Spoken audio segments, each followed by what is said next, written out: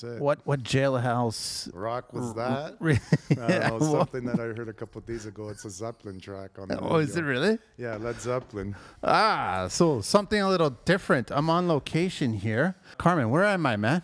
You're in the north end of Toronto At the Dukes of Cycle. what, a motor shop. It's a motorcycle shop. So what are we doing here? We're doing here because first of all, you take care of my bike. It's a pleasure. He's got a very special bike, too. I got a very special bike. We'll talk a little bit about that bike, but we'll also talk about a lot of your history and where you got started, because you kind of are a specialist in a certain realm of motorcycles. I could say that, but you'll tell the audience a little more. But I figure that we're doing a moto podcast today because lots of guys and girls, I haven't met one yet, that rides in construction. We've got a few. Yeah, so there's clients. A few there. But so I wanted to basically just, this is part of the construction life, because if you are a GC, if you are a tradesperson, I'm pretty sure you get on two wheels to vent, to relax, to chill out, to stay away from clients, to not answer the phone, all that crap, right? Carmine, over to you. And hang on a sec. Let me give out the creds here. So Dukes of Cycle Limited, you're the owner. Website is www.thedukesofcycle.com. Email to reach him is carmine@thedukesofcycle.com. You're on Instagram too. Dukes of Cycle. Is it the or just Dukes? Dukes of Cycle. Dukes of Cycle on Instagram. He follows me, and I'm sure a lot of guys will start following you. And so, Carmine, let's go to the beginning, man. Oh my goodness, the beginning. The beginning of? The beginning of. How did you get into bikes? How did you get into... I got to dig into the archives of that one, but I think... You need an excavator? Yeah. A shovel. Just as a young boy, we were always attracted to motorsport, racing. I was never allowed to be on a motorcycle, so I used to dick around with bicycles. By whom? Parents? My parents didn't. More the old man or the old lady? I think the old lady. She was just afraid of me getting hurt. But we had a couple little dirt bikes, like little 65cc, 80cc, little Honda 50s that would go 40 kilometers an hour, and I would always find some way to hurt myself. But anyhow, I found an interest in taking things apart and learning how they function behind what the average person sees. So, because we just smell and hear, correct, and hold on to the handlebars most of the time. Yeah, but we don't know what goes on between our legs. No, well, no pun intended on that one.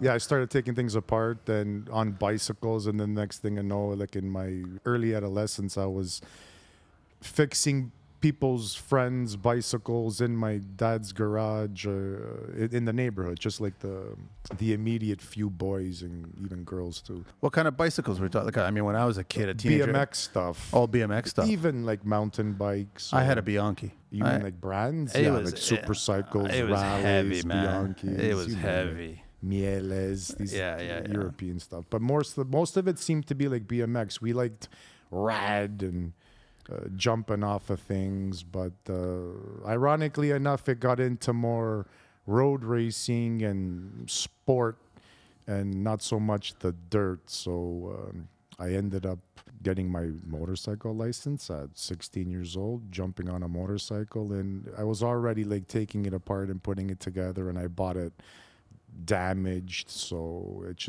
I was drawn to taking it apart and making it better. And then once you get on those two wheels, I'm sure you can empathize with me. Once you're on that motorcycle, you can just disconnect from your stress of the day or the week and so forth. So it evolved from there. And that was, I don't even want to say how many years ago. A couple of decades. A couple of decades ago, even more so. But it's been nobody a while. Nobody trained you, or you at school? Yeah, eventually I did take a Centennial College back in the late 90s. That was like the very first, I think it was 98, where we had the very first motorcycle and power sports program that was actually offered to like whoever wanted to go, to the people of Toronto and the greater area. And that was in 98, 99. So when I graduated there, I got a job right away at a Ducati dealer. Oh, yeah? Which one? Brampton Cycle. Okay. That's funny. We probably would have crossed paths, man. Yeah, a lot of people. Because I got my bike in 2000. Yeah, your bike's a 99. So yeah. And then I was going to Brampton to get it serviced at first. We were like the number one shop. Yeah, in Toronto. that's why I asked around, and they said you got to go to Brampton Cycle. And then Jeff Bloor. Oh, Jeff. That's a different story, right? We can't talk about Jeff, but he's still around. I know he moved around. It's funny, really short story. Jeff got into the film business. He did? Yeah, so I also crossed paths with Jeff because he would do stunt writing in the film business, and I was in the film business at that time in the late 90s, early 2000s. And then I'm getting this guy to service my bike, and then I'm crossing paths with him on the site, and I'm like, dude, what are you doing here? He goes, oh, I got to do a little stunt here. And he would do a little stunt because the actor can't pull it off. And when I say a little stunt, it's basically I got to ride the bike because the actor can't ride the bike. Correct. He was a half-decent racer, rider. Yeah. He hurt himself. He had a bad accident. In the early 2000s, yeah, too. He had a bad accident. He was racing for Ducati, but not like professionally, just as marketing. We're going to build a bike, put it on the track, put Jeff in the race. Yep. And so that's funny that you used to be at Brampton. After Brampton, when did you leave Brampton? I left Brampton 2001 or 2002. Okay. I was there for about 3 years, 3.5 years. That's funny. From there, where did I go after that? I went to Dean Myers, Somerset Yamaha. So everybody in Toronto knows who Dean Meyer is. They're probably one of the biggest auto sector in GM, General Motors. They sold everybody the Corvettes, the Camaros, the IROCs, the Cadillacs, all the trucks. That's where you went. Yeah. Everybody went to Dean Myers in Toronto. It was like they're located right in the center.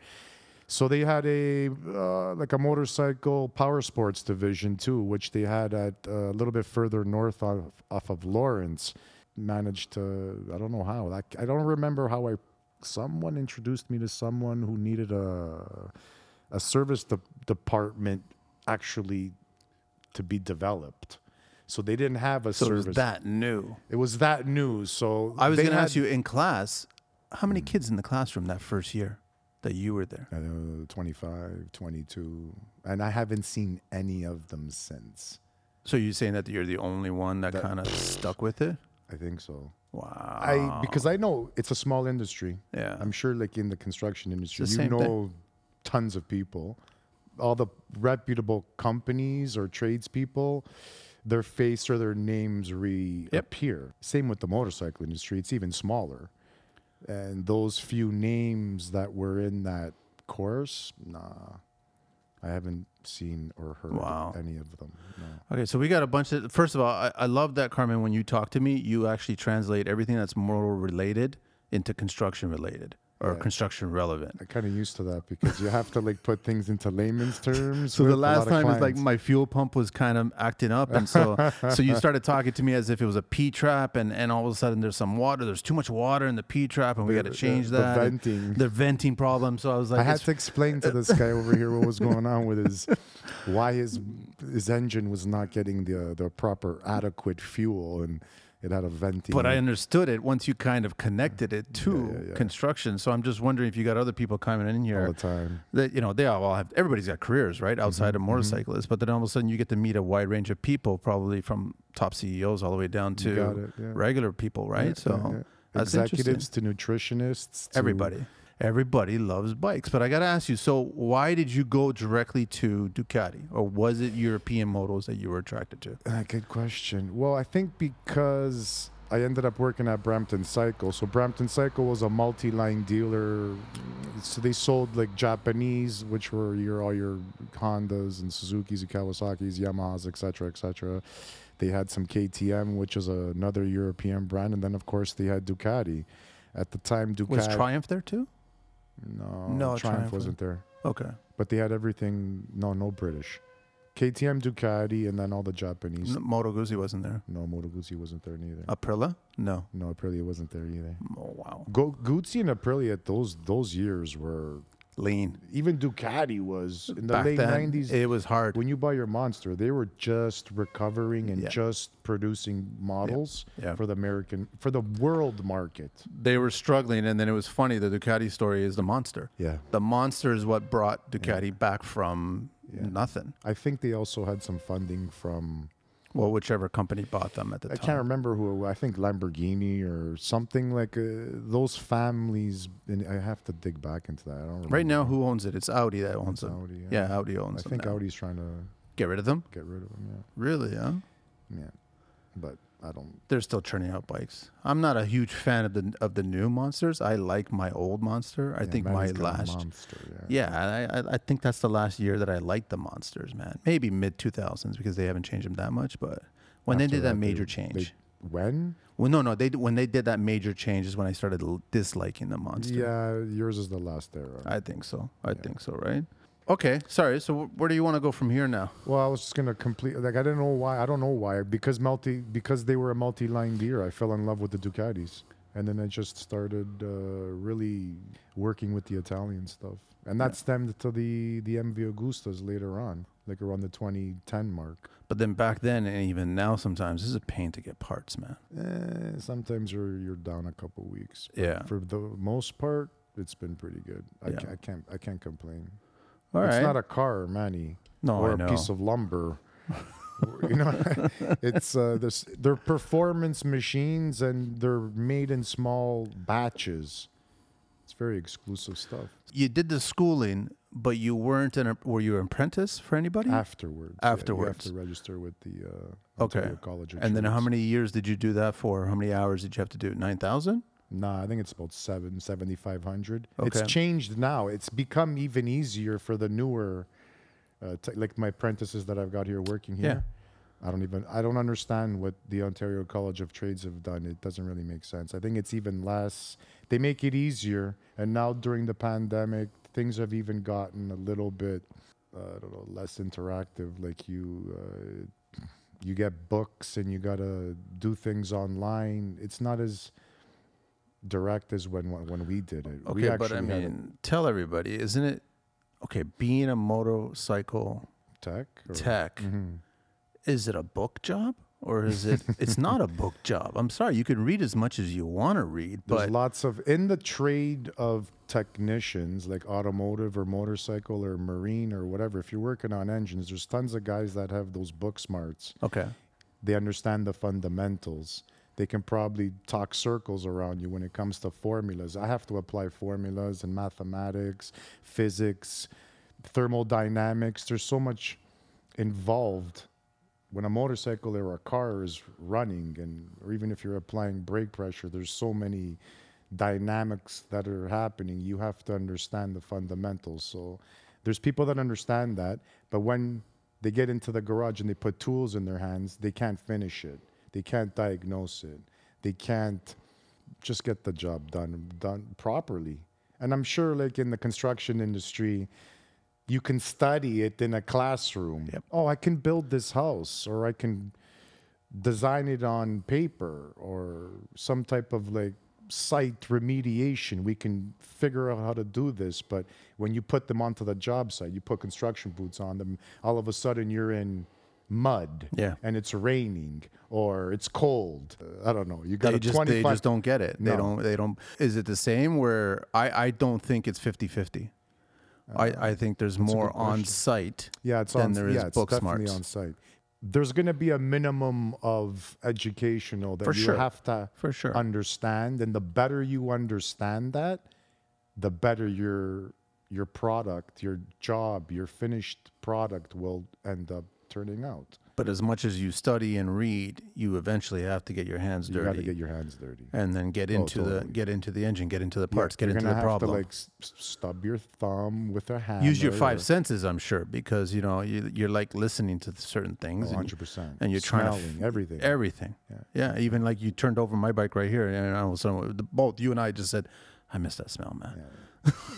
Right away, man. He's like, "Oh, it sounds great." He was shocked that it sounds different. It started up on like an instant, you know. Like, that's amazing. So you've been taking care of my bike for a little while now. So I guess some people that know me that I've spoken to know what kind of bike I have, but a lot of people don't know what kind of bike. And I have a '99 Ducati Monster Dark 750. That's where it started. It's more of a custom. That's just the title of the That's bike. all it is. It's still a Monster. It's That's still a about Monster. it. Yeah, Everything else has changed on it. pretty much. And then you've tweaked it and turned and tuned and done a bunch of things on it to adjust it. And then it was 2 years ago that we threw a new engine in there. Correct. And now it's a 751 cc. I thought you were going to leave that out. But yeah, we did up the displacement and horsepower on his bike significantly. Because I guess as I get older, I feel that the bike goes slower, or maybe my movements are slower, and I want to up the. I don't know which one it is. Well, you met so many motorcyclists, so what is it? They get older, they want to go faster, or they get older, they want to go slower? No, I think you just get like used to the power. That's what it is. And you want to go faster. And you just want to push it a little bit more, You want to push right? it a bit more. Yeah, I've never been a dangerous rider. I'm not like the rocket kind of. I like the chilling out, just riding, just enjoying it. I like the freedom. I've never connected on the phone. I see a lot of the young guys that throw the helmets on with the phone and like the Bluetooth, and I'm like, no, man. The whole point of this riding thing is to disconnect from everything. Yeah, I agree. I can't listen to music, nothing. It's just you, the bike, the road, the wind, your thoughts. It's a form of meditation. I know people that have told me, you know what, I'm going to ride to Las Vegas and I'm going to meditate. It's a form of meditation the whole way. I've had people that are maybe going through like a midlife crisis, and they use that time, and they don't care. They chose Vegas because it's going to take them many hours. Yeah. The distance could be anywhere. It could be Thunder Bay. Or the fact of the matter is, they jump on the bike and they fill it up with fuel, and they just go. And it's a form of disconnection and reconnection with yourself. It gives you time to embrace your own thoughts, rediscover what you want to do next, perhaps, or we're preaching to the choir. Anybody who's listening, who's in construction, who has a bike, knows what we're talking about.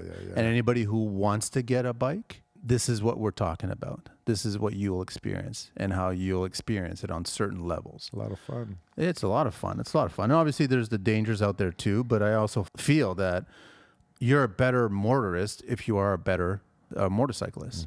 That's just a fact. I think you are more aware. I think you pay attention more. You'll be aware of how people drive the moment you get on a motorcycle. You'll just see them doing instinctive actions. Like you'll see. Yeah, you pre-anticipate people's moves. You see wheels move by themselves magically, even though the driver's not indicating that. You just know that, and all of a sudden you can anticipate that. But yeah, I mean, that's why I like it. That's why I've always ridden it. I've had this bike for 22 years now, and it's my first bike, funny enough. I've never had another bike. that's the first one.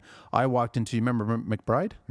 I walked into McBride after a day of work, and I just got let off work from the film shoot early, and I was walking around Dundas there in the junction. I walked right in, saw the bike, and I loved it. And that was it. Put the deposit down, picked it up, and that was it. And you never saw it with the original tank. I had one of the original. Remember when Monster did the painted, the custom tanks? Yeah. So I have number 1 of the Flame. You still have that? I still have it. I have number 1.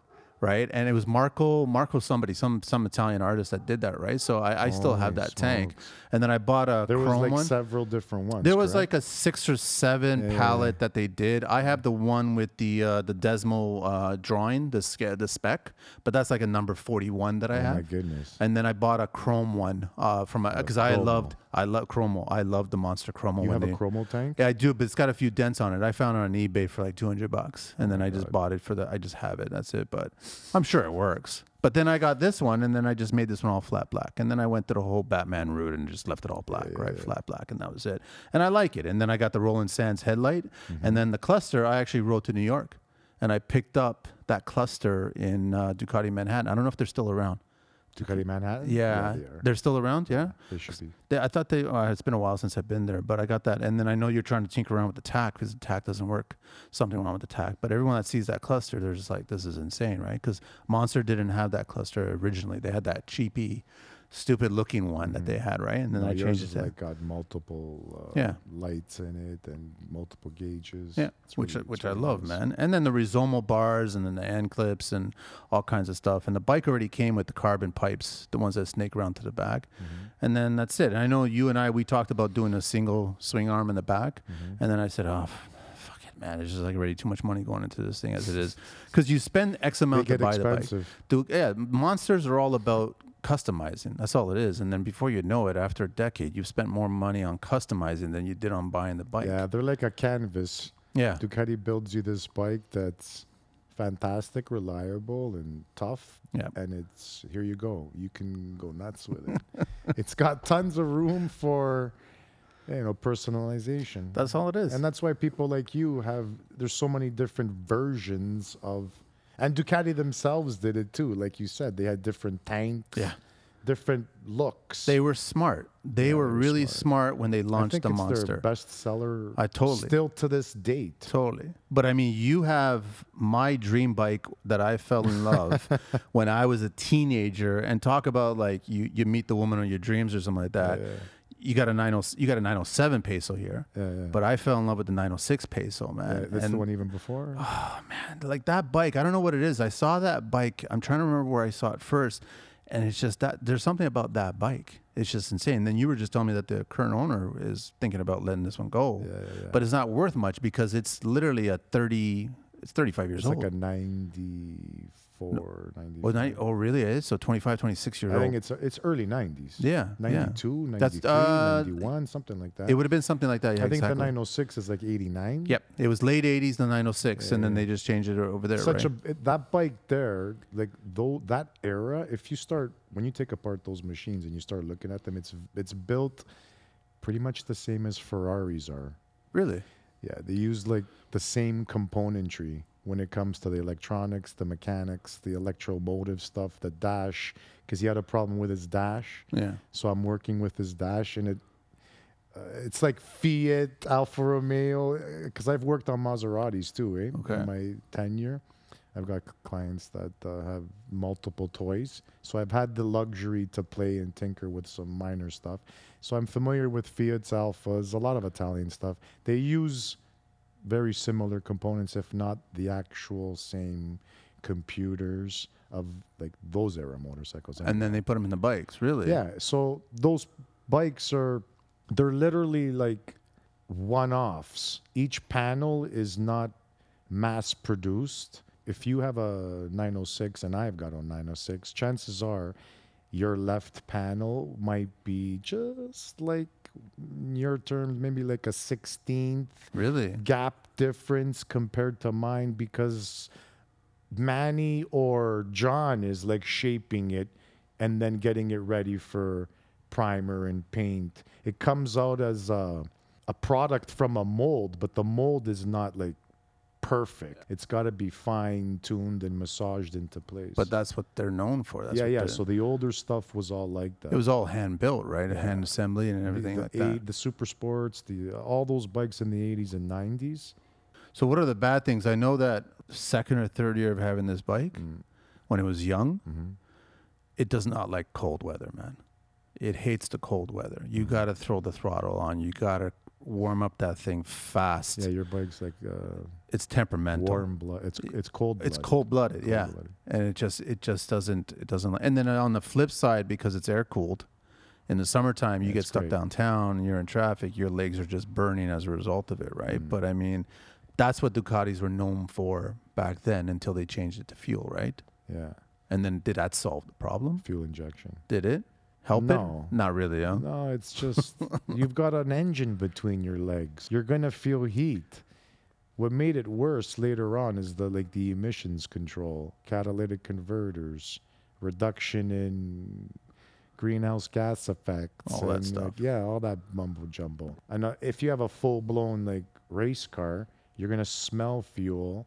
You're gonna have more heat dissipation through using better products and so forth. But when you're selling something for the public, it's got to be homologated. So they have to put restrictions. Yeah. So they come up with all kinds of redundancies or even things to cover up their restrictions to try to make it run smoother or cooler. Sometimes the liquid cooled stuff is actually worse. Because now you've got the engine that's hot, and now you got plumbing and cooling hoses, coolant, which is boiling at 104, 5, 6, 7 degrees Celsius, a radiator, on top of all that motor and exhaust. And your bike doesn't have panels covering it up. your bike is actually good in the summertime because it's air cooled. When it's moving. Yeah. But still, even okay, you're downtown, it's at 40 degrees and your engine's at 120 degrees Celsius of oil temp. Yep. It's better than a liquid cooled machine, if you ask me. Oh, that's interesting. Yeah. But liquid cooling keeps the engine, it's supposed to keep it cooler with the liquid. But an oil air-cooled engine like yours, from a mechanical's perspective, I prefer less parts, less things to break, Old school. less breakdowns. Yeah, so the garage is open. That's why we're hearing the dog bark, the Roddy across the street, or across the alley. Yeah. But that's all good. So, I mean, you've got dozens and dozens of bikes in here. Are they mostly European bikes in here? Yeah. Yeah. I'd say 90%. Because we do work on everything. But you still touch everything, right? Yeah. So you'll get Harley. I've seen Harleys in here before. People like Manny have a Ducati, a Harley, a scooter, another Italian. No, not a scooter. Not a scooter. I've been on a scooter once. Well, people love Vespas in the city. People downtown Toronto. They do, but I've been on them, and it's just, I don't know. It's not the same thing. No, it's not the same thing. Every motorcyclist I know, they don't wave to scooters, but scooters wave to us. I'm like, okay, all right, wave if you want, but I can't wave to you. I'm sorry to say, man. It's just a different vibe. If you're in Europe, that's different than everybody's on a scooter. Because the first time I ever went to Europe, the amount of monsters I saw on the road was absolutely insane, and I absolutely loved it. I couldn't. And Vespas, you saw dozens. Yeah, they got it down over there, man. Everywhere. That's how you get around the city, man. It's nimble. That's how it works, right? In Europe, particularly the wealthier countries, almost everybody has a motorcycle. It's a mode of transportation. It's a mode of transportation. And then you get on it wearing a suit. Yep. You get on it wearing an evening dress. You get on it. That's it. That's your Ladies are wearing dresses with maybe a scooter. I love that. But they've got motorcycles. I love that. I mean, and they would never pull it off here as much as you want them. It's like, I think it's more so women, because I'm seeing it more now, right? But they tend to stick to themselves. The women used to come and find people like myself more often, up until about 10 years ago or so. But now there's enough women in the motorcycle industry where now they're getting together. They have their groups. Yeah. So they ride with women. Women ride with women. And now there's that one or two out of the 20 that are mechanically inclined, or she has a little bit of testosterone in her, so she wants to learn how to fix the bike herself. Yep. Yeah. So there's a couple small little independent garages in the city, nothing that's elaborate or anywhere near very professional, but they're trying, right? So small shops, right? Small shop. How long you been at this location? Since 2007, and across the street since 2003. Oh, okay. So I've been in this little corridor, this industrial section since. And you got two apprenticeships with you right now. 2 apprentices. And then you can't get a third, can you? Or Sure, I can get as many as I want. I'm trying to train them a little bit slower. I've had many people work with us. It's hard. Imagine. How are the kids? How are the kids these days? Are they love it? They're embracing it? Do you really want me to answer that question? Yeah, I do, because I ask this question to everybody. Are the kids of today in general? Or the kids of who I've got working with me? No, see, that's two different people. Two different kids. That's why I'm at. But you went through how many kids to get these kids? Quite a few. We call them kids because they're in their 20s, right? They're early 20s. Yeah, one's 20, 21. Marco's 20, and the other gentleman is Alessio, and he's 23, I believe. 24. Okay, so they're young. Yeah. But how many kids did you go through to get? In the years that I've been here, yeah. I've probably had, 6, 7. I never really concentrated on the youth. I always went the other direction. Find an old timer. Not an old timer. It's just someone who established. Yeah, kind of. They know the industry. A couple guys that were established. And I kept a couple of them. This one gentleman what worked with me was a licensed automotive technician. But this guy was brilliant in the books and in the garage. But he didn't know too much about motorcycles. So that was actually a gamble for me, but he absorbed it really well because he was a brilliant mind and he was good with his hands. He's good with tools. Why not apply it to a motorcycle? But he couldn't ride. You have to ride to be a tech. Yeah, he didn't get that finishing touch, but he was really good. He ended up continuing his career in the auto sector. We parted ways in 2010, 2011. So since 2010, I had some issues with keeping the right people, or not even, let me rephrase that, finding the right person or persons. So I worked a few years by myself, and I just like rolled up my sleeves and did a lot of dirty work. But then you had to eventually hand this knowledge off. You got to pass it on. Yeah, so I stumbled upon the first one's father, and to make a long story short, I said maybe this is the direction that I go, so I gambled with it. It's an investment, and it's a painful investment because you got to, it's like teaching kids. It's full school education. So here, I'm actually working on, instead of me working on one project, I'm usually juggling three because there's three of us. And at the same time, I'm also educating them. But I'm also educating them just in life. Writing skills, math skills, you name it. English skills. Because all that comes into play. Social skills, everything. Yeah. We apply everything to this. It's not a boring job. Our days are different every day. Every day. There's not one day that is ever the same. That's what keeps... This place is like my sanctuary. It's kind of strange, but like I want to break from it for like a month or two or three. I'd love to take a break, but... You'll miss it. Yeah, but I'm like at peace in here because it's literally a passion. And once I try to tell these boys too, and anybody that I meet, you got to stick to something that you really love to do, and it doesn't become a job. Just don't chase that paycheck. Sacrifice and do exactly what it is that you're passionate about, and eventually the money should come. Big problem solvers? No, that's takes their weakest experience. link. Their weakest link is anybody that I've ever worked with. That's the weakest department. Really? So a bike comes in here and it's got problems because they all do. By the way, like we've developed a reputation here at Dukes of Psycho and the people in this industry, Manny, they'll know. You could speak to reputable.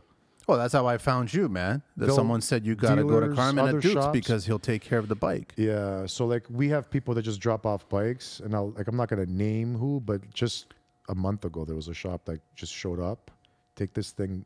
Like swearing, get this thing off my fucking books, please. Get this off my books, Carmine. And he just dropped it off, and it's he just couldn't figure it out. He didn't get it. Well, you know what? It's a Ducati, and these things are so jam packed with technology nowadays. So it's a new Ducati. Yeah, it's like a 20. Not even that new, bro. It's like a 2015, 2014. That's new. Yeah. Let's just say anything post 2010, the electronics in the motorcycle industry, they've always been there, but now they've applied any and every piece of technology that you would find in your Mercedes, in your Audi. It's crazy. A lot drive-by-wire technology, like everything is electronic. It's got telemetry. It's got data acquisition, sensors beyond sensors. You can basically it's a little put much, anything isn't on it? Like, do we really need all that stuff? And is it not bright? really, man? Like they do it. I don't know why. Maybe just to sell features. Do we really need it? I guess that's a subjective term. What does one really need? Yeah, that's a different story. The computers and the telephones, your smartphones and your computers, your smartphones, all these gizmos that people keep. But on a motorcycle, though, something that is like rumbling, you really want all those electronics in the belly of this thing. Sometimes they help, yeah. Yeah. There's a lot of good things and good features that electronics are. I can't even think of one that I would really, really want right now, but yeah. What do you ride these days? I've got that MV that's sitting next to your black Ducati over there. Yeah, the white one. That's yours. It's an MV Agusta Brutale. It's a 990. It's an upright, like, it's basically a sport bike with no panels and handlebars. So you're sitting a little bit upright. It's like a hyper tourer. I call it the hooligan kind of a bike because it does everything that a super bike would do, but it's comfortable. And it's got you in a riding position where it's easy on the wrists, it's easy on the neck, the lower back.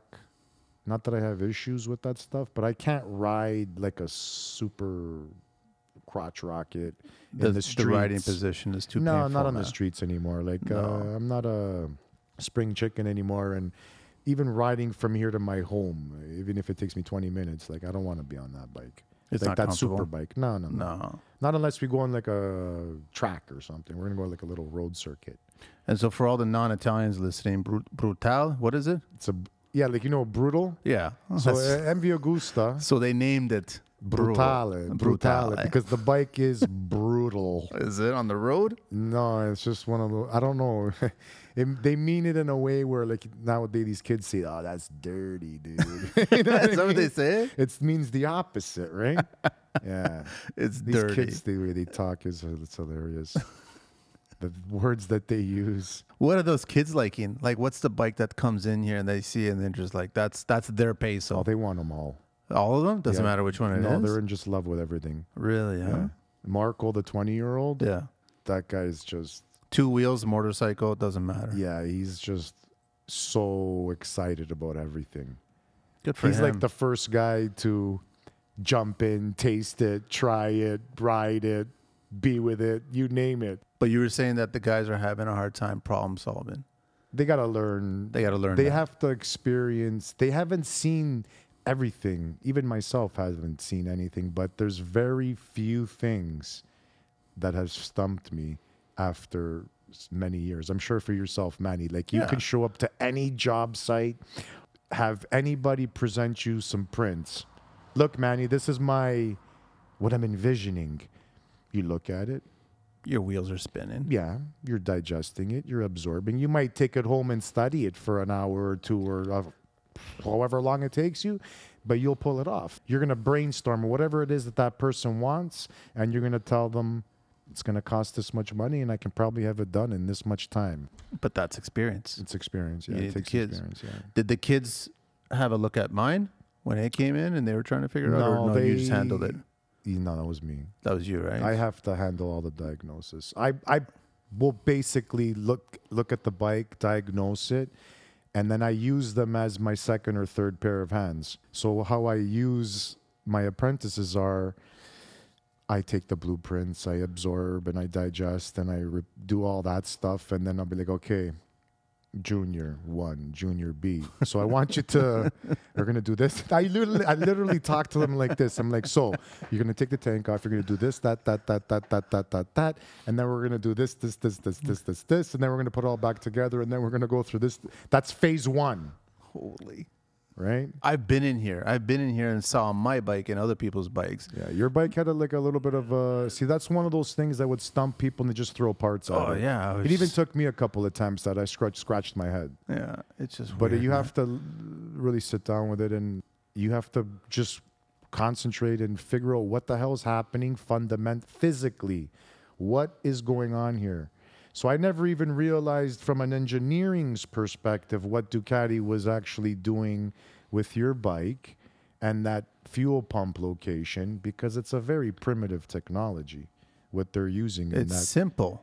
But the way it's there is like it's a fail-safe, it's a redundancy, it's a little added boost that was needed that failed. That added boost pump, where it's located, caused a false reading 3 years ago. Got it. When you were tuning everything. When we put the motor in, yeah. set up the carbs, because your engine... The motor was 751 cc's. Yeah, now he's got like a 9-something, right? So it needed 25, 30% more fuel. Because your bike had a problem that was hidden, it gave me a false reading. So that 25, 30% of fuel that it actually needed made me believe that it only needed like 15% or 20%. So I had to take different measures and take stuff away from it. And that was coming from the fuel pump, though. So the fuel pump was giving you the wrong information. Correct. It was just allowing too much fuel to seep through. And that's why the problem with the higher gears. Yeah. So when Manny would bring his bike to those higher speeds, it would just... He'd be like, yo, man, this thing's like... it feels like a Vespa. What's going on? Yeah. Like all of a sudden... I had to pull over. Now it won't start. I'm like, shit, dude, I don't know. Bring it here. Maybe it's a venting problem. What do you mean it's a venting problem? I know. We talked about venting problem. That's where the whole P-trap you did have a venting problem through the gas tank. That's another problem, too. That we had to adjust that. People have to understand. It's like putting your thumb over or finger over a straw and holding the liquid in it. Yeah. Same thing with any type of reservoir. That's what I like those older bikes for. Even the new stuff. They still have those same problems? Really, yeah. Just today's Sunday. So on Friday, it was a 2021 Monster 1200. Monster. Yeah. Ironic. Monster 1200S. So this is like a $25,000 bike. We did a service on it. Tank had to be removed or whatnot. You need 2 people to put it on, not like yours. Carefully. It doesn't just... No. It does, really? but you can't disconnect all the additional plumbing underneath it. You need 2 people, 1 person to hold it up. Anyways, it's got a couple hoses. One goes to the ground, then it's tucked through all this compactness and all these additional electronics and plumbing and frame and exhaust and all, and this one's liquid cooled, so there's radiators and more plumbing. And that's the best that they could have designed to put that bike together. Let me finish the story. Listen to this, bro. There's more. From factory, that little fucking 1/4 inch, part of my French, tube was pinched behind. From the tank? Yeah, but down low, like about, 18 inches below its connection. So further down through the floor, in the walls, there was a piece of wood that was pinching the drain. So what do you mean, some debris or something like that got into the bike? Water. Yeah, so your gas tank at the top has a gas filler cap. Yep. Under that gas filler cap, there's 2 holes. The little drain holes or whatever. One's a drain holes and one's a vent. They both need to be correctly... they both need to be correctly located and free.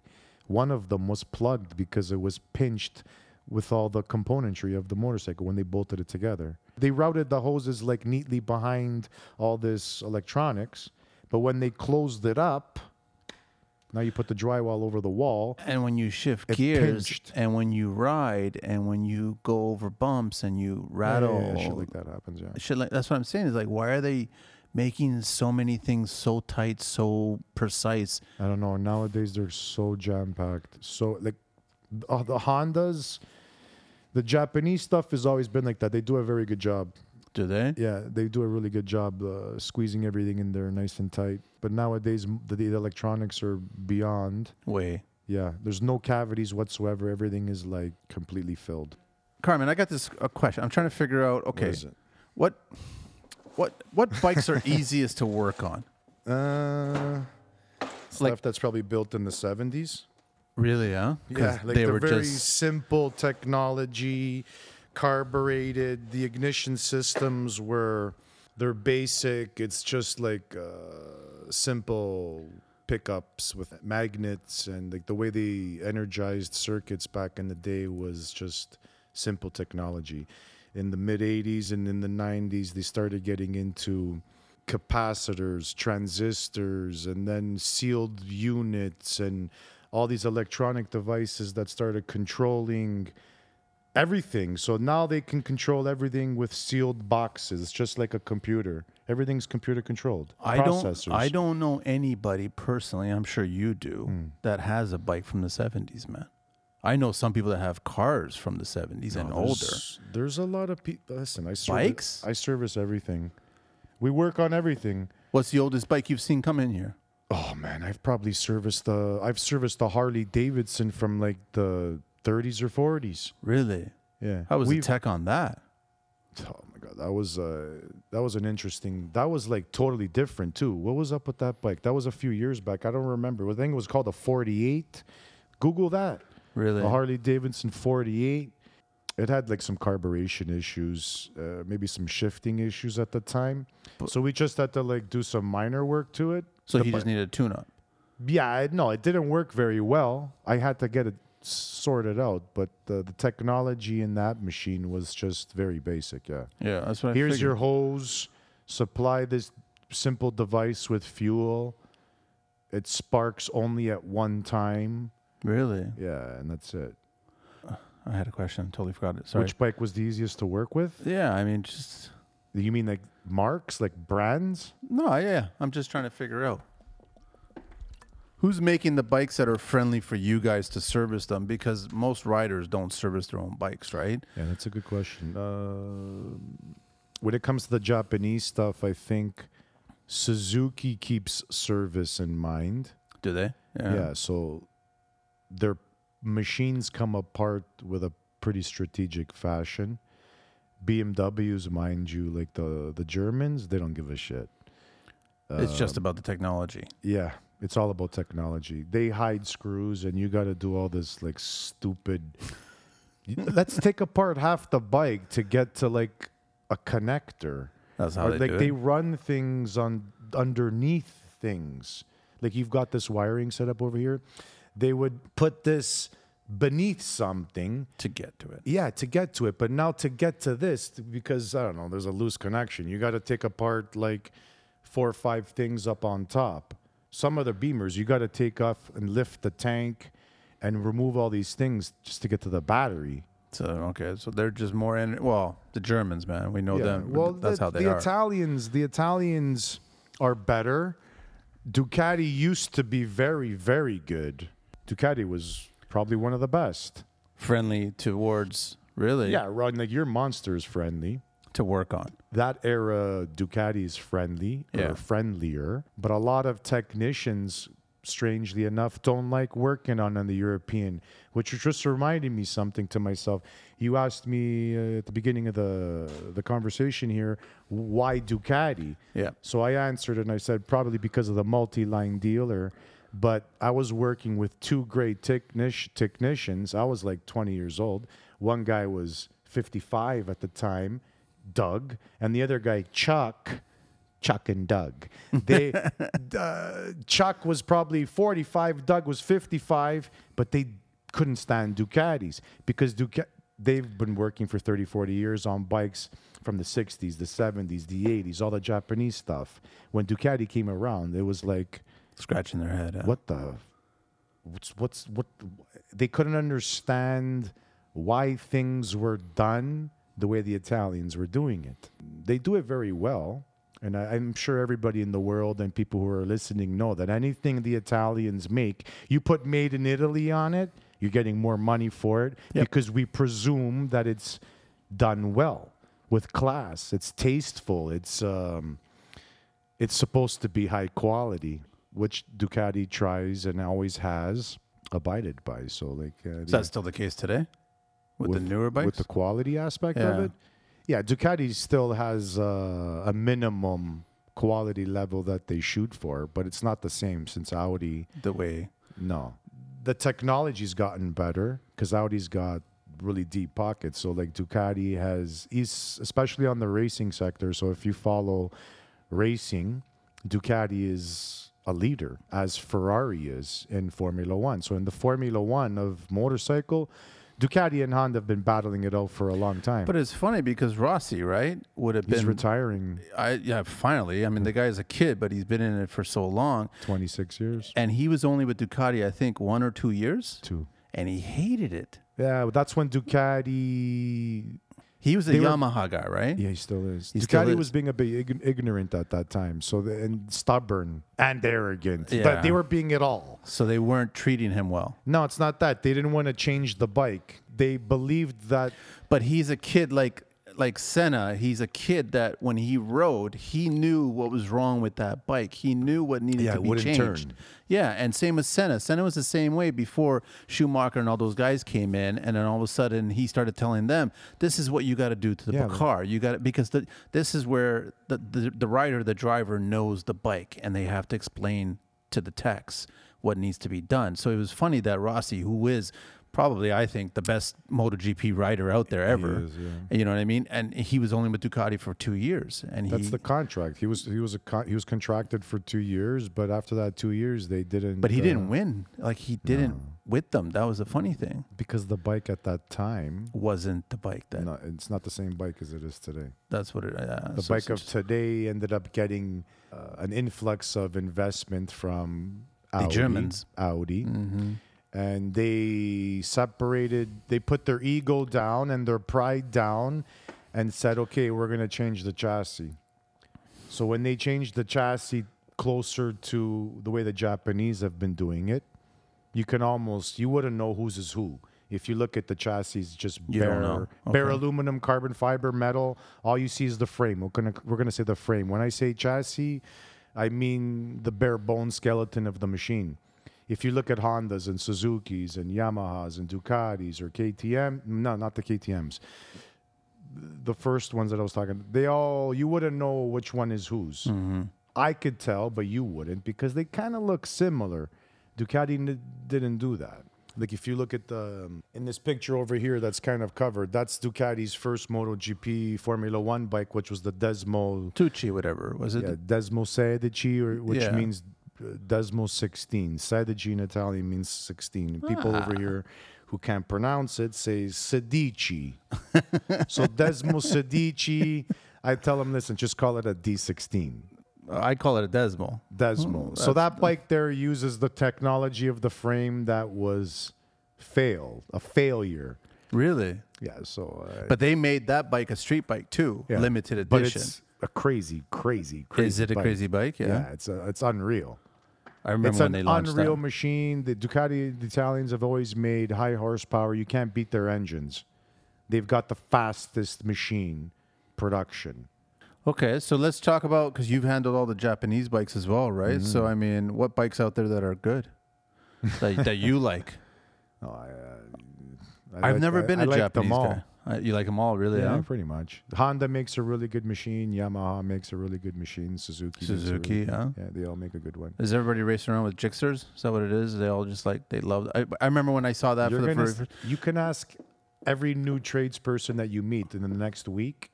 They're all going to be biased towards one brand or another. Of course. Once you fall in love, yeah. you fall in love. Kawasaki, That's all Yamaha. it is. I know that, yeah.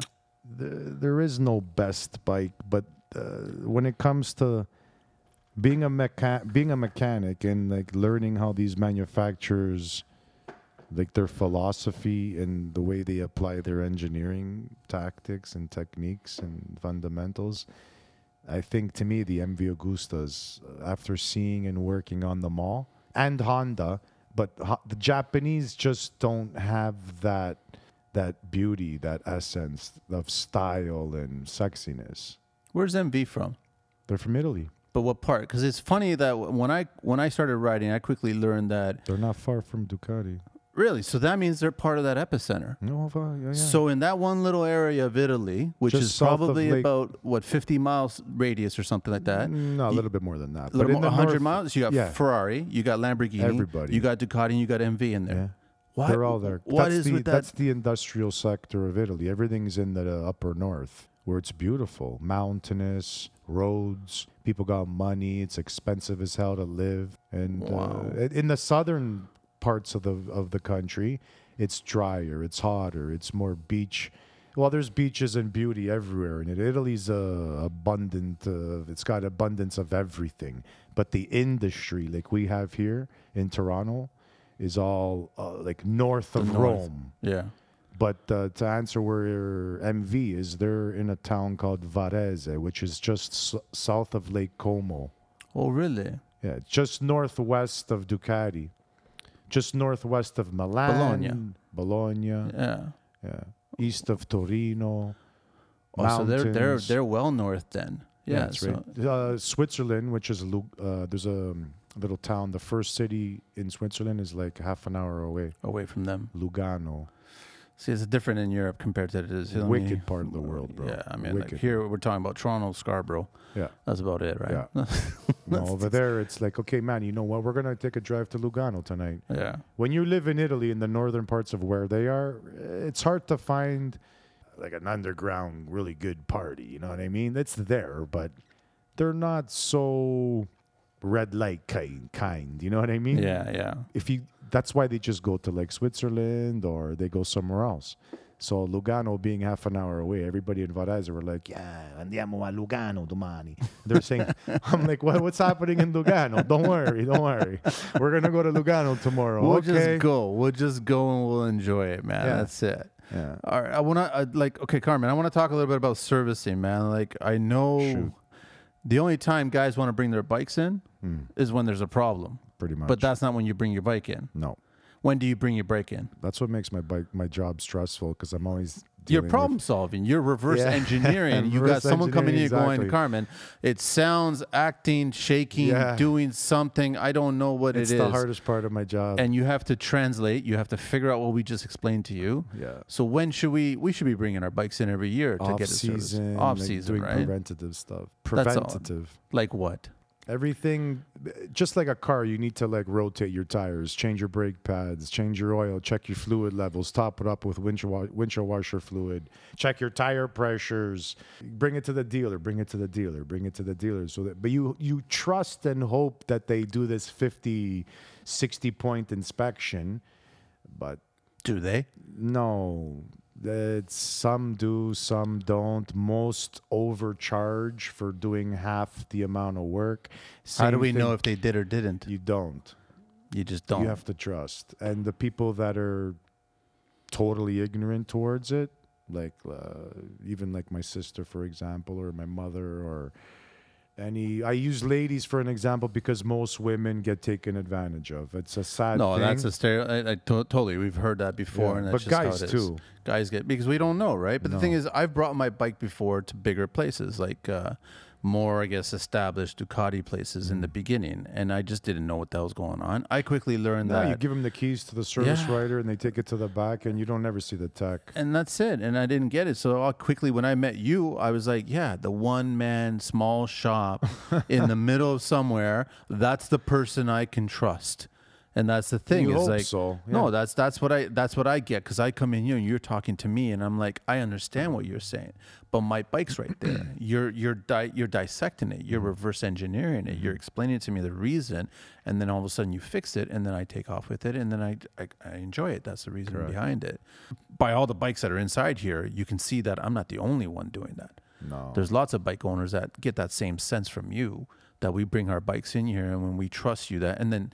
That's what you're doing, hopefully, to the kids. Yeah. The kids are getting those nibbits of like knowledge, because I'm sure for now, you got them on the bikes and they're reading and they're understanding, they're trying to figure stuff out. But then that social aspect between the tech and the owner. They're developing quick. It's actually, it's totally amazing. You have to. At first, I was scratching my head thinking to myself, oh my God, what am I doing? How am I going to get work done? I absorbed it for a while, and I've been working longer. Because they kept on asking? They kept on... No, it's because they don't ask. They're just looking at me like, okay. So they don't even say anything. I just know that. I just take initiative and be like, okay, so what's going on is this. Instead of me looking at you for more than 3 seconds because I can tell that you're confused, I just guide them through it. Okay. Literally, Marco, just last week, as a joke, we joke around about it. I'm like, okay, Marco, come here, Marco. I literally took him by the hand. I'm like, okay, walk with me. So what's going on? I'm holding his fucking hand, and we're laughing about it because this is exactly what, and I tell them, listen, do I have to hold your hand through this? How many times do I got to tell you when we're doing this? You got to do it or set yourself up like this, or when you're taking things apart, you got to do it in stages, and you got to keep your shit organized and clean. Like that's just an example, a simple example. Oh, it's true, because if it's not, imagine you come to a fucking job site, someone's doing demo. Never mind demo. You walk into a site that you have to clean up. Yeah, it's frustrating. Manny's here to rectify the situation. We're going to build a custom kitchen. It's frustrating, and you man. get there, and they're, what? You want me to build a custom kitchen with what over here? Like it's the same thing, man. The framing is missing. There's a hole in the blocks. Like, so are the kids getting that? They're getting it. They're getting it. No, they're getting it because I've learned to be a fantastic instructor through my clients, teaching people like you. And I'm actually reached that point in my life where I'm confident to say I'm a good instructor. I can actually be a good teacher because I've taught and told thousands of people what's wrong and what needs to be done. Yeah, I've problem solved this, and this is what's happening. This is how we're fixing it. And you got to put it into layman's terms. But it's funny how everybody that works a trade, including you guys, you don't think about this at the beginning of your trade. No. You don't think I'm going to have to communicate my knowledge to the client. You don't. And the kids at first, they don't think about it as well. They just want to get their hands dirty and try to figure out the problem. Yeah, especially Marco. At first, the older one too. But I got him practicing talking to people. That's important. Yeah, you have to speak to people. And the younger generation now, man, with social media and everything, their communication skills are like going right down the tube. I know. That's terrible. A major problem. They don't understand that you able to thumb text forever, how quickly and beat all this other stuff. Yeah. That's got no value whatsoever when you got to stand there in front of your client with your motorcycle in between and discuss the problems that might be attached to this. Correct. That's got nothing to do with this. Yeah, and I tell them that. I'm like, how are you supposed to explain to the customer what it is that you want to do or you have to do? Yeah. You got to tell me what's wrong with it. And I tell them all the time, just this week again, these things always happen where their customer is relying on you. So he's looking at me like, okay, Carmen, so I don't know what's wrong with this bike. What's up with it? I'm like, what do you mean what's up with it? You're the technician, bro. The customer is relying on you to tell me what's wrong with it. No one else. I know. Not me. You're the guy that has to answer the question. You're the guy who's coming to build my dream home. So we have to have all the. We have to have. What do you mean you can't tell me what it's going to look like or what you're going to do? It's the same thing. Exactly. So earlier on, you were saying that a lot of the other kids, what were they lacking? What was it? Passion. Just passion, drive, vocation. Some lack like fine motor skills with their hands. A lot of them couldn't thread a small nut and bolt together. Sometimes we got to do things. You need that third hand. So we're putting things together. Almost like a watch mill. Yeah, we're putting things together like, taking it apart. We haven't even talked about putting things together. Yeah. We just basically touched on problem solving and taking shit apart. No, when you put things together, that's a whole other. Because you lay out all the parts, and that belongs to that bike. The whole assembly and putting things together is a whole other. I've seen that operating room, man. I've seen all my parts all laid out in different pieces, and I'm like, good thing that you're doing this because I have no idea what. Well, I tell them that it's like a watchmaker. Yeah, it has to be that kind of detail and that kind of fine motor skills with your fingers and hands. So like the younger one is a little bit younger. He's a little bit rough with his hands and his fingertips. You know, one might be better with the finer stuff and the other one might be better with something that's a little bit different. So it's like a nice balance. Yeah, I haven't found his 100% strength yet because he's so young, but the older one, he's good at really fine things. So he would be like an example for the listeners to understand, like a watchmaker. Mm-hmm. So imagine 360 pieces on your wrist within that case. They all have to mesh and intertwine and be lubricated with the correct lube, the right amount of lube, the right torque specs. It's easy to disassemble. Yeah, anybody can take shit apart, bro. It takes a skill to reassemble it. Dude, people bring us bikes in boxes. In boxes? Yeah, I've had people bring me motors in boxes. Like, I just get those kids to take shit apart, and I'm like, don't worry about it, bro. He's like, are you going to remember how to put this together? Yeah, don't worry. Just take the fucking thing apart, bro. You know what I mean? It's okay. We'll figure it out. Yeah, we'll get it. I don't care about taking it apart. Like, I care. There's a particular sequence of cleanliness, don't get me wrong, guys. You can make mistakes taking things apart, but they've been taught where they're much further than that. You can't just give a $40,000, $100,000 bike to a novice and be like, okay, here, take the panels off. They can literally break little connecting tabs. Nowadays, the panels are like clicked and interwoven together. Really? All the fairings and everything? Yeah, you can't just, there's a screw, boom, it's coming apart. It's not just a matter of monster for that, man. Like, nothing. Your bike is...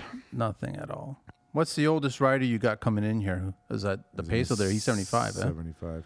Now, I have another gentleman who's actually thinking of hanging the boots or the gloves. Is that what it's called? I don't know. It just came to mind. Hanging the gloves. Well, at what age? 80. He's 80? Yeah. When did they start testing you for your driver's license? At what age did they start? 16. Is it 60 they start testing you? For age test? I don't know. I hope not, because I'm 10 away from that. Oh, you mean like your driver's license? Your driver's license when you're getting older? Yeah. Probably Can't like be 60. 65. You think it's 65? Yeah, but you'll be fine. So these guys are 75 and 80 and they're still riding? Yeah. But a lot of people that are younger can't. I know people your age that can't ride anymore. Why? They got physical like incapabilities. Really? Backs and hips and Some legs kinks and here wrists. and there? Yeah. Arms, wrists, backs, necks, shoulders, you name it. Lower backs. I remember there was one year I probably rode the most in that year, and I started getting like palm kind of numbing going on, right? Vibrations. Yeah, and I went to the doctor and I explained to him, and then he said it was as a result of me resting my hands on the bar too much. Yeah, we help customers who have those issues by incorporating more weight or like dampening systems through the you want to reduce the vibrations of the bike. So all that vibration is what's causing issues, pressure points, like numbing. Yeah, it could because I started riding with my hand at the side as a result of that. So once he started telling me that, I started riding less with holding the bars and then riding more with my hand at the side, and then the palm numbness went away. Even changing your position, like a centimeter, can help you. Really, huh? So what are the little things that you can do? Like, is it also just your seat, your lower back, your back? Yeah, like the rider triangle, like from your ankle to your crotch to your wrist forms a triangle. That rider triangle can be adjusted in lengths, and that's going to change, or it'll add or reduce weight on your lower back, on your knee, your ankle, your wrist. That's why. How do you change it if your bike is already set a certain bar, seat, peg, or you adjust the three? You can't adjust the three, though. Yeah, you can adjust the three. How do you adjust the three? You have to improvise. You got to get clever. So your bike doesn't have adjustability to that. You have to either change your seat height, but you can change that with the mechanics of the bike, or you can change the way pieces are bolted onto the bike. Yeah. So like your wrists can change the way they're bolted, where they're positioned onto the bike. You can change the handlebars. And then where you seat, that can be changed as well too. Some people I've refoamed and re-custom made seat material where it's shaped different or lower. To help them with lower back. Let's say your bike has already been, we've already thought outside the box and we made it as comfortable as possible by raising the bars, by pulling your foot pegs back an inch and lowering the rear suspension linkage 3/4 of an inch, because that's all we can squeeze out of it, but it's still bugging you. Yeah, we can take things a bit further by doing like the seat. I never realized that, eh? Yeah. I don't have those problems yet. I mean, I just thought I had the numbness. That was about it. But I never Even had. tires, like the overall diameter size of the tire. That will help on your body position? Yeah. Really? It's going to change the bike like this. Imagine so then you position yourself. Imagine it in an exaggerated position. You got to remember with motorcycles, guys, this is where people don't understand. Like in your trade, you guys are dealing with inches, centimeters, meters. You know what I mean? Yeah. Like big numbers. Like a millimeter, which is 40 thousandths of an inch is 1 millimeter. And that's like huge. It's huge. And you'll notice a difference. Yeah, like 1, 2, 3, 4 millimeters when you're at speed on something as small as a bike, it's gonna make a difference. Wow. I never even thought about that. A centimeter is 10 millimeters. That's huge. Ginormous. Yeah. So if we were to drop your ass 10 millimeters, it doesn't sound like you wouldn't even notice it on the visually. You wouldn't notice it. So if I put a different size rear tire on your bike, I don't know what size the tire is, like 180, 170, 60. And you made the back go up or down? Down. Because you wanted to put less weight on your lower spine or less weight on your wrists. So you want the bike to sit go down, squatted. Yeah, you could put even like a smaller rim. Really? Smaller rim or the aspect ratio of the tire, the thickness of the tire is lower profile, as people would understand, right? Carmen, you're telling me, and I'm thinking, I start visualizing that my bike as I'm getting older, it's going to start to get lower. You're going to have to buy another bike. And then I could see training wheels on the side or something like that. Of course, I got to buy. Trust me, man. If I was wealthy enough, I'd buy 7 bikes. I'd have 7 bikes for you. Most people should have 2. Why 2? Because in case you got to get this one repaired in the shop, you got the other one that's going to back you out for that weekend getaway. Two different kinds of bikes or two similar kinds of bikes? Either way, either which way. Whatever you fancy, right? I prefer two different kind of bikes. Like my MV right there, that's what I ride. Not every day because I'm working with bikes every day, and it's odd because I got into this industry because I loved riding. But then we're always dicking with bikes all day, every day, 24/7. Sometimes I just want to get in a convertible and let the fucking whatever hair I got left flow. You know what I mean? It's true, I man. just want to unwind. I don't want to be on a bike right now. I drive a van 5 days a week, sometimes 6 days a week. I can't stand it. And when I get to drive my car or I ride my bike for one day, I'm going to enjoy it. No, I know but two different bikes is where it should be. At least my second bike is the one that's got you leaned over. It's faster. Which one's that? It's a Ducati. Which one? Do you have no? It's a custom. No. You've got a moto, a Hyper, isn't it? No, what is it? I got a few. The one that we're speaking about is it's a Ducati 748. Well, so this is a tricky one because Ducati had the same bike, which is a 748, a 916, a 996. I remember that. A 998. That shape, that style, that design is endless. Yeah. And that designer actually designed your bike, and that same designer, Massimo Tamburini, who designed the aforementioned my Ducati 748, your fucking monster. The original 916, that one that changed everything. Yes. So I have that bike, but it's a custom version of it with its own power plant, its own suspension, its own electronics, etc., etc.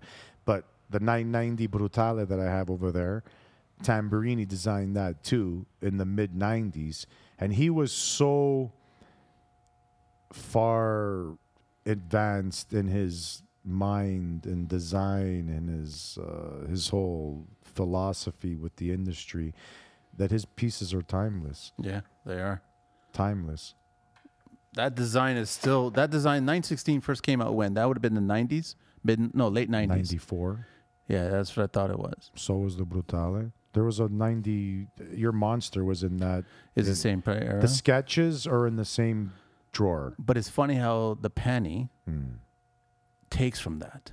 Yeah, of course it does. Because after they did the 999, which I personally don't like that design. That was a French designer. That was a French designer, yeah. And you could see that was something. His name was Tremblanche, I believe. Something. There was something wrong with that design. And then they quickly went right back to where the 916 was all about. Do you know what? There's a lot of people that...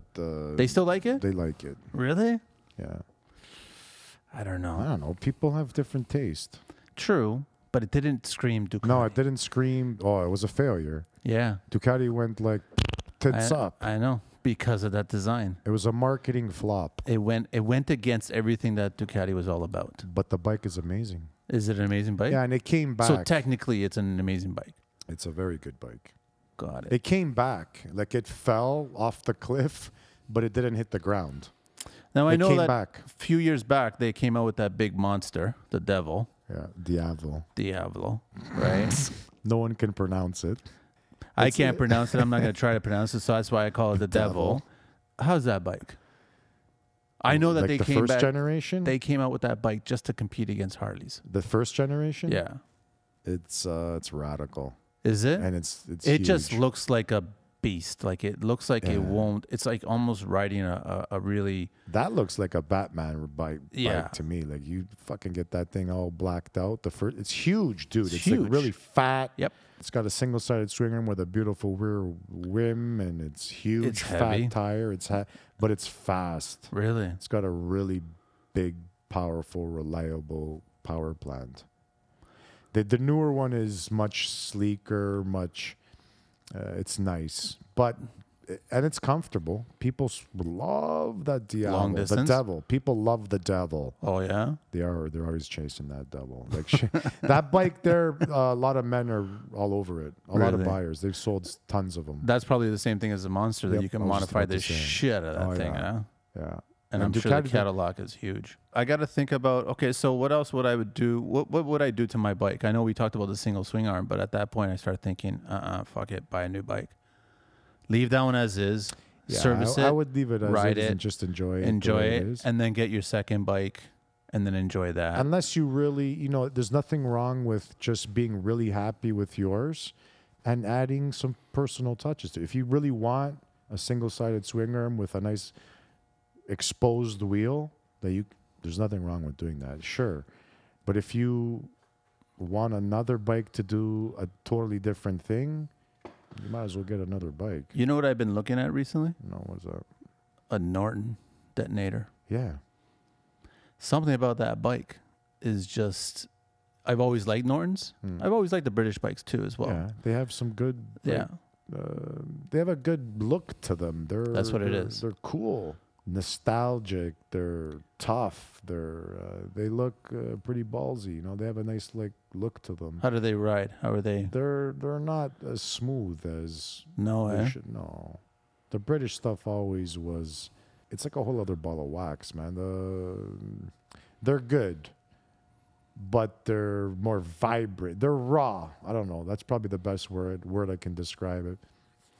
But they're nice and tastefully done too. That's what it is. Yeah, it just looks like a work of art. Yeah, the British people, I love their sense of style as well. So I got to take one little shot out Ducati there, because what the fuck is with the Scrambler?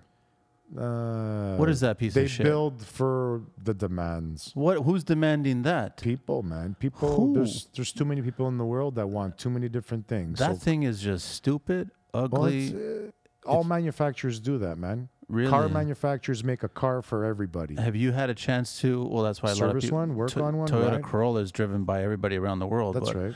I don't have one. No, but Toyota builds a car that you'd probably would drive. Nah. Maybe like I don't know. What's their fucking sports car? Oh, you know what? Mind you, Supra. The Supra. They brought back the Supra. Nice, yeah, they brought it what back. What do they have today? Yeah, that's true. They have the Supra. They brought it back. Before that, they didn't have anything. Toyota doesn't have like a supercar. Surely the Supra was the only thing. I'm thinking of Nissan. You're thinking about probably Lexus. They have some sort of 2-door coupe or something. Something like that. But back to the Scrambler, I don't get how's it ride? What does it ride like? Probably like a Norton, but you think so? Really? Yeah, probably like a Norton, but Italian version of it. It's nice. I don't know. It's a good little cafe, commuter, city, urban, and you can jazz it up however you like. I've got a couple clients that have customized them, and they look really nice. To me, it's boring. It is boring. It doesn't have soul to it, right? It doesn't like have that Norton that you're looking at. You can have fun even if it is slow, because it's got so much to offer. The way it looks, the way it feels. That Scrambler is like a bowl of cereal. It's just cereal with milk. Okay, we're gonna add some fucking throw chocolate. some blueberries in there, some brown sugar, some cinnamon. Your Norton is like you're in a totally different restaurant with a totally different bowl. Like an artisanal type grain cereal with it's infused with so many layers of like style to it, or like thought. Yeah. I know lots of contractors. It's a wide range, man. You get a lot of American bikes, you get Victories, you get Harleys, you get all kinds of. What do you see? That's what I see. I see the big, it depends on. For the most part, like the past 2 weeks, have you talked to anybody who has a bike that you? A lot of guys are Japanese. A lot of guys are Asian bikes, man. Yeah. Japanese bikes. A lot of guys are that way. Hondas and shit? But then, and then you get into the guys that have the Harleys. The Harleys are the classic. The Victories, you get those in there. So Indian's a good one too. Eh? The bigger the guy, the bigger the bike. That's what I find, which is really odd because I've always liked my bike. My bike's 400 pounds soaking wet. Yeah. And I've always liked the way it rides. I like the way it moves. I like the way it boots now. Yeah. And I like that. But, I mean, I've never been a big bike guy. Yeah, me neither. I see, Jim's bike is huge. He's got a Softail Harley, huge monster.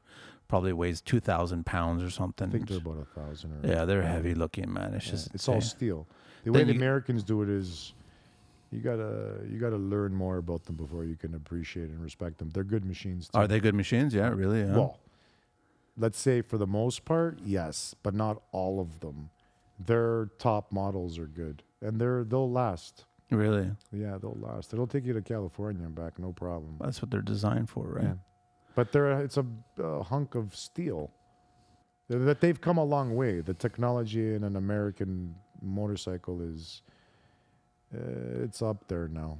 Now they're in the they've got they're with the competition. It's funny how the history of all big bike brands like Harley and Ducati and all these brands, they go through these cycles all through the decades, and you know what I mean? Like they get to the verge of like, we're gonna dissolve Indian motorcycle, everything, right? Like Indians like, of today, fucking amazing, bro. Are they amazing bikes? Oh, amazing! I would take a $60,000 brand new Indian full decked out like Decker type bike, stereo, windshield, 25. Why are they so amazing? Just a ride? Just like it's just... They got a lot packed into them. Really? And they're amazing. Yeah, because Indian does things with more care to detail. Some nice way of doing things. I just find it very interesting. Their engineering tactics are nice. I like the history of Indian. They try to keep that history alive. Exactly. That's what I like about it. Instead of just keeping that line straight or that fastener simple, like Home Depot type bolts. We always make fun of the Harley Davidson because just go to the Home Depot and grab like fucking 5/16 and shove it in there, bro. Yeah, I'm serious. Send your letters to Carmine at Dukes of Cycle. Correct. And you won't find that on an Indian. Home Depot bolts going into a Harley, man. Yeah. Really? It looks just like it, bro. They don't have like proper coatings on them and stuff. They don't have any of that kind of stuff. They still do today, but like Ducati or MVs, they have like very trick-looking coating.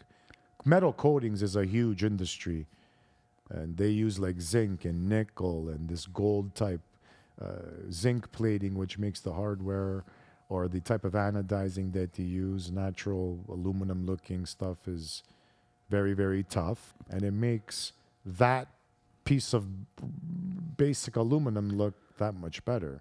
And last. But when you have pieces that have been designed on a computer through AutoCAD and then CNC cut and then mass produced and bolt onto your bike, if you leave it as a piece of steel or a piece of plastic or a piece of aluminum, if you coat it properly, all 1,200 pieces on the bike, your bike that's just basic looks like shit. Yeah. My bike that's got 600 of those pieces tastefully coated or like planned, like premeditated, and it's blended and coated to match. It looks beautiful. So it's just not a bolt. No, it's just like the way you guys finish bathrooms or little details. God, that stuff's like the fucking totally. That's what makes it or breaks it. A roll of toilet paper, like the way it's placed on the wall, or if it's recessed, or if it's sitting in a cavity, if it's used with tiles or marble,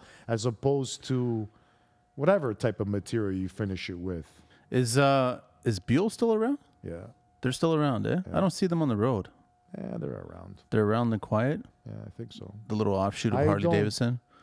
I think they're still around for the fact that their bikes still exist, but as far as producing 2021, 2022 models, I'm not sure. I haven't looked it up. I don't service them, but I have. Okay. I've worked with the Buells back in the day. I know there's a bunch of guys that listen that all want to do. We want to get together and do a little ride. Mm-hmm. And some of the guys. I've been trying to plan a ride for a while. Like this summer, I was trying to plan a ride for like people like yourself, my preferred clients. But it ends up getting pretty big of a list. But I wanted to keep it like a... Keep it small. Keep it small. But small is impossible. What's small? Nowadays, because everybody's been cooked up, like everybody wants, I want in so before you got 100. Into 50 like it's this. Insane, I know. So you just got to go on your own then. There's an outro song. An outro song? Is that what it is? No, man. All right, so Carmine, thanks so much, man. Yeah, it's my pleasure. We got to wrap it up, man. We got to wrap it up. So everyone, reach out to Carmine if you guys got to service your bike. If you guys are looking for a guy to service your bike, that's it. Well, you got a waiting list, right? Like you Pretty always much. have. I don't think I've ever seen this shop empty. Never, ever seen it. I tried to close the doors and be like, sorry, we can't fix your bike right now. It's going to be a couple weeks. You never say that. You never say that. It doesn't happen. I try to fix and finish what we got in here, but it's too many people are counting on hardcore rhinos. Say, listen, we got a project. But then I like coming here and seeing the bikes that are here because then I can go, hey, look at that, man. Yeah. You were just telling me the Peso might be up for sale, man. Most people just can't leave here. No. When they get here, they love it. I don't know why. How it is, man. I do know why, but to me, it's a garage with a lot of motorcycles in it. So what's not to? Yeah, even when people walk in, they're like, "Oh, I love the smell of this place." Yeah. What do you mean you love the smell of this place? This is old school, man. This is the way it should be. This is how it. It's raw. Yeah, it should never change. You can call this podcast raw. All right, Carmen. Dukes of Cycle at website is thedukesofcycle.com. Email is Carmen at thedukesofcycle.com. Instagram, it's Dukes of Cycle, right? Correct. That's it. I got one last segment there, Carmen, that we do on the show all the time. What's this? This is the 12 questions of construction, but I'm going to change it just for you. It's going to be the 12 questions of motorcycles, okay? Oh, shoot. So basically, here we go. What is your favorite motorcycle word? Oh, my God. Fast. Fast. What is your least favorite motorcycle word? It's leaking. What turns you on in motorcycles? In the industry, motorcycles themselves. The design of the bike, like the way it looks, Okay. the overall shape of it. What turns you off? Fatalities. I've had two. I've gone down twice. Well, I gone down once. This is the second time I stayed. And lucky, I mean, nothing happened. But you learn real quick. What is your favorite curse word or phrase? With motorcyclists? No, not just a curse word or phrase. Anything in general. I think everybody knows what that word is. Yeah, but you could probably say it in Italian, man. I'd be like, I don't even know, man. What's my favorite curse word? I don't know. There's too many. I'd be like, fuck, what's wrong with this fucking thing? It's more like a phrase. I'd be like, shit. No. Can't be. Yeah, it can't be. Impossible. That's a good one. That's your favorite curse word? Yeah, probably. What is your favorite car, truck, bike, or vehicle? Probably a Ferrari. Which one? Anyone, dude. Anyone? Something vintage is like really special, like an F40. Testarossa or an F40? An F40 or something in the 70s, like a GTO. A 360. No, they're rarer. The stuff that's more rare. Like a 365 GCS, I think it's called. Look it up. It looks kind of like a Daytona. So you're naming cars that are all in the $1 million price range right now. Pretty if you much, have yeah. one, I like things that are more the old school way. Yeah, but fewer of them. When it comes to like any type of material item, if there's thousands of them or if it's mass produced, dislike them even more. Yeah, I don't really like them too much. I What like is- stuff that's unique. What is your least favorite car, truck, bike, or vehicle? My least favorite car, anyone or Anything. I don't know, like probably like a transport truck. The tractors, that's my least favorite. They're annoying as hell. Well, you got them all day long here. Yeah, we're in a part of Toronto where there's Industrial. There's trucks everywhere. Plus the highways, they're just Right there. yeah, What motorcycle sound or noise do you love? the exhaust notes. It is nice, eh? Mm-hmm. I actually like it better on colder mornings. For Yeah. some weird reason. You have to learn how to decipher when it's actually running and thumping properly. It's like a music note. It's true. Dum, dum, dum, dum, dum, dum, dum, dum, It's dum. true. Yeah. Is it true that Ducati's got their sound patented the same way that Harley? They say that about that. They say that about Harley. But so they're not patented? No, I wouldn't think so. No. I thought But they Harley were. is. But Ducati's got a distinctive sound the same way that Harley's got a Of course distinctive they sound. do. What motorcycle sound or noise do you hate? Like metal, like catastrophic failure. That hard sound. That. Like clanking. What profession other than your own would you like to attempt? A profession? Yeah, anything. Some type of like an engine, and some type of an engineer. Mechanical engineer kind of thing? No, a little bit beyond that. Something more into the physics, like thermodynamics, stuff that requires more behind the scenes, like formula stuff that requires more thought. That I don't even know what it's.